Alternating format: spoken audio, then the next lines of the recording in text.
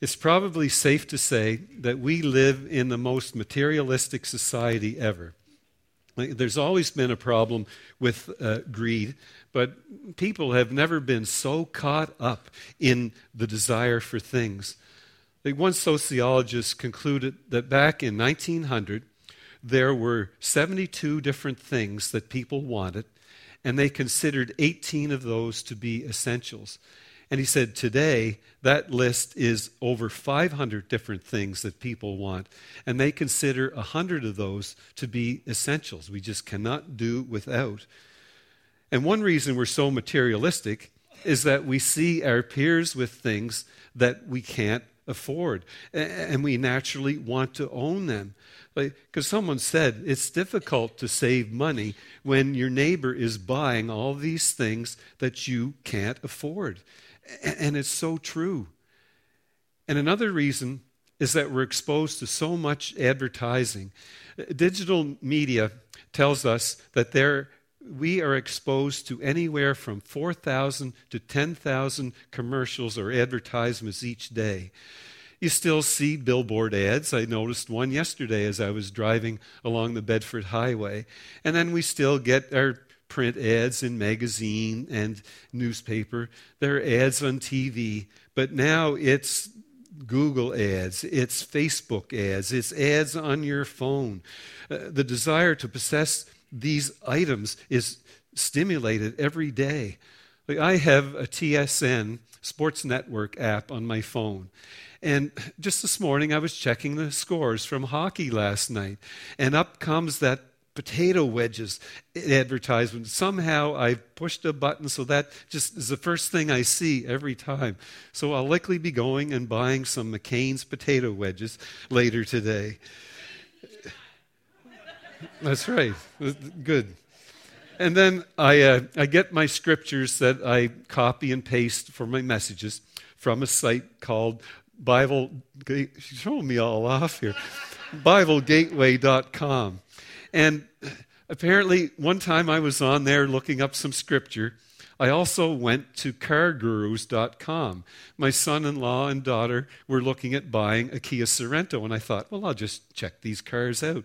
Now, every time I go into Bible Gateway, Kia Sorentos. So if you see one parked in my driveway, I've given in to all of that. We're also materialistic because in our culture, possessions are the primary means of self-worth. So when we ask, how much is he or she worth? We're not talking about what's the spiritual depth of this individual. We're talking how much is he or she worth financially. The way to gain status is to own the right things. It's to live in the right neighborhood. It's to eat at the right restaurants. But when you come to Jesus Christ, he changes your value system altogether. He just switches that all upside down. Because he said, beware of greed, for life does not consist of the abundance of things that one possesses. Back in Bible times, tax collecting was a despised profession. If someone took on that job, they were hated by the people because they were regarded as actually a traitor to Rome. But Zacchaeus, he chose that profession because he knew he could make a lot of money. But one day, Jesus singled out Zacchaeus and he said, hey, I'm going to go to your house today. And at the end of that day, Zacchaeus made the decision to give half of everything that he had to the poor. And then he said, all those people that I cheated on their taxes, I'm going to give back 4 times what I took from them. So for a rich man to give away half of his possessions in a single day, that's outrageous according to our world standards. But Jesus said, today salvation has come to this house. So when Jesus Christ gets hold of your heart, there's always going to be a different attitude toward things. So we've been doing a series of teaching on the basics of the Christian life. And if we're going to do that, then we need to grasp this attitude toward things that we have. In the Bible, there are over 600 references to money, and we're going to look this morning at one of those, and it's in 1 Timothy chapter 6, and it's a section that speaks to both the common person and the rich person. So first of all, Paul speaks to those who have modest resources. And here's his message in 1 Timothy 6, verse 6. Yet true godliness with contentment is itself great wealth. So if we have enough food and clothing, let us be content. So one of the ways to say thanks to God is just by having an attitude or a spirit of contentment about you. It's not always complaining about your circumstances. In Philippians 4, verse 12, I know how to live when I am poor, Paul said, and I know how to live when I have plenty. I have learned the secret of being happy at any time in everything that happens. Now, there's certainly a big difference between being contented and being lazy. Like, we had a young guy in our office this week. He lives and works down in Digby County. He works in a molding factory. And he said over the last 3 years, they have had 100 different people start to work and not last 1 week. He said some of them, they even go on their first coffee break, and they just keep going. They wanted a job, they wanted more money, but they didn't realize they actually had to do this physical labor. So I'm out of here. They were more content to just do EI until it ran out and then go on social assistance. But 1 Timothy 6 says that God wants us to be like him. So God works, God is striving to save, and God creates. And we're told repeatedly in Scripture to make the most of our opportunities, to be diligent with our hands, to multiply the talents that he has given to us. So Paul says, be content with your circumstances, even if we don't have very much. If we have food and we have clothing, then he said we should be living a life of gratitude and contentment, and don't compare your life to others. But most Christians will say, well, I don't want to be rich. I just want to be comfortable. I want to have enough so that I don't have to worry about paying bills. Like, one man was asked whether he would rather be rich and miserable or poor and happy. And he thought about it for a minute, and he said, I'd like to be semi-rich and moderately depressed. And that's the way a lot of people are. Like, we just like to have a little more, and we'll give up some of our enjoyment in life in order to get that. So this passage has several suggestions for how you can be content when you don't have as much as the people around you. And remember, first of all, that possessions are temporary, these material possessions. In verse 7, we didn't bring anything into this world, and we won't take anything with us when we leave. That's what Paul says. Back in the late 1980s, there was a rich older woman who insisted that her car, a 1976 Cadillac, be buried with her. And you will see the picture up here. Look at this. Her husband had to go out and buy 14 cemetery plots and have this vault built. It's 27 feet long, 12 feet wide, and, 6 feet deep, of course. And then the car and her casket were lowered in by a crane. Now, isn't that amazing? And for those of you who are young, my first car was in 1976, so that's how big that sucker was. Like 25 feet long. It was like you took up the whole road, 2 parking spots everywhere you went. But the caption on this picture said, she did take it with her.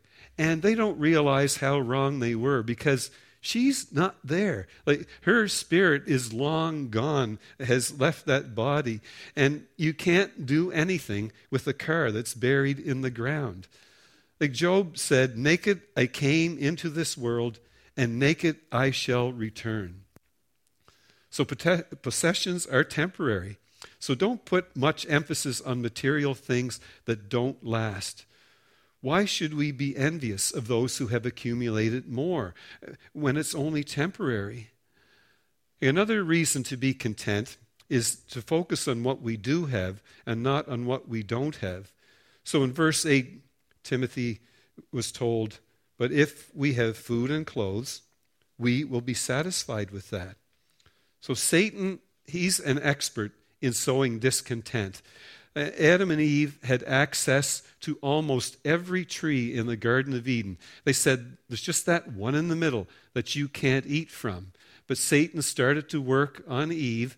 Oh, come on now. That's not fair that you can't eat from every tree. And that stuff God told you about when you eat from that tree, that's just a lie.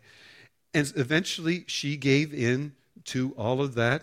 And she and Adam ate from that tree because they were dissatisfied. So no matter how rich you are, there's going to be somebody else who has more or bigger or more attractive. And if you focus on those things, you'll be miserable. 20 years ago, Mac Giffen gave me a free trip that he'd won in a hockey pool, free trip to Toronto for the weekend to watch a Blue Jays game. And his partner in the hockey pool also traveled a lot and didn't need the trip, so he gave it to his brother-in-law. So I went to Toronto with John Garden. And this guy, he was so handsome. And he was bigger, more muscular than I was, had a full head of hair, all this stuff that I could have just envied him for. But we had a great weekend. We don't need to focus on the things that we don't have, because if we do, remember I said, it will make us miserable. And then recognize the danger of uncontrolled desires. So now we move down to verse 9. Those who want to become rich bring temptation to themselves and are caught in a trap. They want many foolish and harmful things that ruin and destroy people. The love of money causes all kinds of evil. Some people have left the faith because they wanted to get more money, but they have caused themselves much sorrow. Now, it's certainly not just the rich people that fall into that trap. You may be very poor and yet be very materialistic. People who want to get rich fall into a temptation and trap. They become workaholics and they neglect their family and their church. Or they take silly risks with their resources and lose everything. Or they'll even get into illegal schemes to try and make some money. They borrow for something that they can't afford and just dig a hole that they can't get out of. They pierce their spiritual sensitivity. So be satisfied with what you have. Be generous with it and be grateful. And then the second part of this passage is addressed to those with abundant resources. And it begins with attitude. So verse 17. Command those who are rich with things of this world not to be proud. Now, don't just sit back and relax and think, okay, this part of the message has no application to me whatsoever. I can take a break on this one because of biblical standards and in comparison to the rest of the world, if you are at or above the poverty line, that means that you have more than 95% of the world. You're in the top 5%. Charles Barkley is a retired multi-millionaire basketball player, but when he was still playing, he was chastised by his mother for the person that he voted for as president of the U.S. His mother said, "George Bush is the rich man's president." And he said, "Mom, I am one of the rich people. But you may not make $1 million a year, but you are the rich people. And the fact that you have more than some have is no basis for arrogance.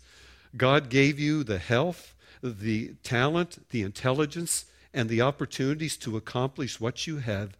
So whatever you have is only because of what God made possible for you.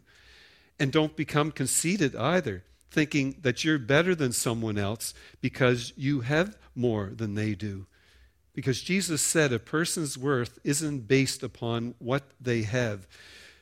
Because he spoke about a rich man in Luke chapter 12, and he referred to him as a fool because he had possessions, but he was poor toward God. He wouldn't give anything to God. So the future is uncertain. The economy can collapse. Your company can fold. The stock market could collapse. And here's an interesting statement in the second part of that 17th verse. Tell them to hope in God, not in their uncertain riches. God richly gives us everything to enjoy. Now, when one of my daughters was younger, she came up to me, Daddy, I need an 18-speed mountain bike. And when your daughters come with that, Daddy, you kind of wilt a little bit. And I realized her sisters have a bike. She doesn't have one. So I got the money together and bought this bike. But she didn't ride it very much. And it ended up in the basement most of the time. And I was kind of disappointed because it became apparent she wasn't into biking.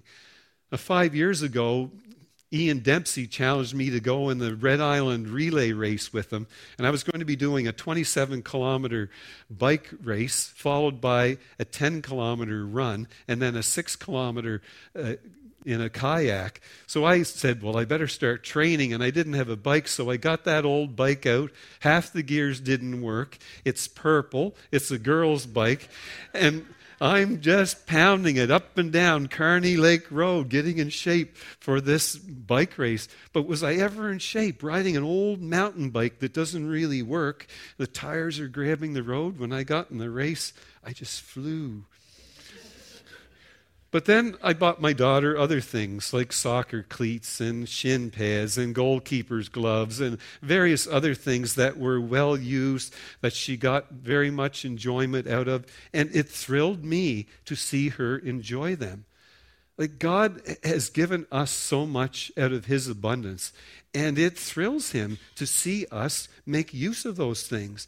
It thrills us when we become good stewards of what he entrusted to us, and we're grateful to him. See, the Bible doesn't teach socialism. It doesn't say that everybody should have the same amount of money or the same amount of possessions. In the Old Testament, like David, his son Solomon, Joseph, they were heroes who were wealthy. In the New Testament, Mary, Martha, and Lazarus, siblings that were very good friends of Jesus, and he stopped there every time he went through Bethany. They were wealthy enough to have a house big enough to house Jesus, the 12 disciples, and then all the other guests that would come in and listen to the teaching. Zacchaeus gave half, not all, of his money to those in need. But just as there's a fine line between contentment and laziness, there's a fine line between enjoyment and indulgence. We should be able to enjoy the abundance that God has given to us without feeling guilty, but we also shouldn't indulge ourselves extravagantly and ignore the needs of the people around us. See, Jesus told a story about a rich man who lived in luxury, and he ate extravagantly. And then there was this man who was begging for food from his table, and he wouldn't even allow the man to sit and eat with him. So that other man went and dug through the garbage cans to find what scraps that he could. And then Jesus went on to say that rich man went to hell. 1 John 3:17. Suppose someone has enough to live and sees a brother or sister in need, but does not help, then God's love is not living in that person. So if God has given you abundant resources and you see a picture of a child with a bloated stomach and you just feel nothing, then that's not good. Or you see people without a place to stay because a fire has wiped out their home and you don't care. Or you see a need for people to find salvation and you don't give to meet that need. How can the love of God be in you, is what he says. See, there's a second message in this passage for those with abundant resources, and that is that our actions ought to be generous and not greedy. So now we move into verse 18.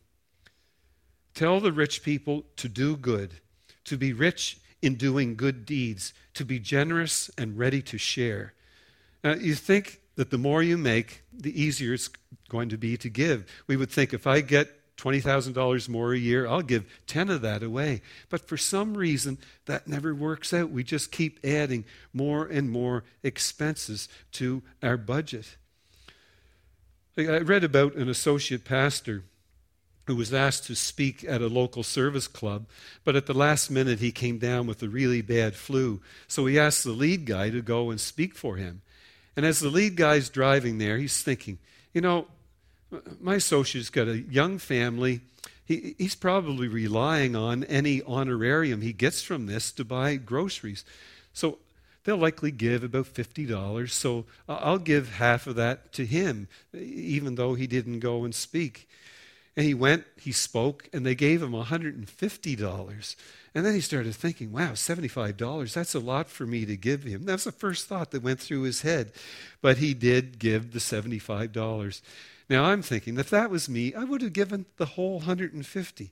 But that's me. God says, tell those who are rich not to put their trust in riches. Enjoy what I've put in your trust and be generous and be willing to share. So how much is generous? If you have a healthy income and you give $20 or $30 a week, is that generous? In the Old Testament, God commanded that 10% of everything the people earned be given back to God. In the New Testament, he said, give as you have been prospered. So God has loaned us this money and instructs us to be generous as a means of saying thank you. And if our gift to him is stingy, it's an indication that we aren't very grateful for what he has given to us. And then we need to be convicted about what we give. And I hope you give to various missions. I hope you give to charities. But look at what God says in Malachi 3:10. Bring to the storehouse a full tenth of what you earn, so there will be food in my house. Test me in this, says the Lord all-powerful, and I will open the windows of heaven for you and pour out all the blessings you need. See, I interpret that to mean bring it to the church to be distributed by the leadership of the church. The leadership, the elders, the trustees, the pastoral staff. We put together a budget. That's taken to our annual meeting and voted on by the congregation. But whenever you give your money, I hope that you're giving generously, because that is part of growing in the Christian life. It's a tangible way of thanking the Lord, and it meets the needs of the church and also helps other financial needs. But I run into so many young pastors today, and they say, well, I don't want to preach on giving because the people will think I'm just asking them to give more money so that I can have a bigger salary. I say, no, you're asking them to give so that they can be blessed by God. We don't really know what that is until we start to give and realize the joy that we experience as a result of that. And when we give to others, God's going to keep a record, and he'll reward us in heaven. So look at what verse 19 says. By doing that, they will be saving a treasure for themselves as a strong foundation for the future. Then they will be able to have the life that is true life. So we can't take it with us, but we can actually send it ahead of us. It's not the fact that we're going to send our money to heaven, but God measures our worth not by what we have, but by what we give. And in fact, he goes a little further by measuring the percentage we give away. In the Bible, there's an example that Jesus gave about a woman who went to the offering box in the temple, and she put what the Bible says was 2 mites in there, 2 small copper coins, just worth a few cents. And then there was this very rich religious leader, a Pharisee, and he goes over and he's dropping all the big coins in there. He gave some of his abundance. But Jesus said that that woman was commended because she gave all she had. So if we're going to grow as Christians, we have to be countercultural to this materialism going on around us. The Bible says, do not conform to the pattern of this world, but be transformed, be changed by the renewing of your mind. So if we have modest means, we need to be content with what we have. If we've been blessed with abundance, then we humbly acknowledge that this all came from God and that we generously share what we have. Moody Monthly carried an inspirational story about Bill Borden. Bill Borden inherited millions from his parents who'd made a fortune in the Borden dairy products as well as in the stock market. And he was an outstanding leader and athlete at Yale University. And at the age of 25, he inherited what would be comparable today to $45 million. This was 1912.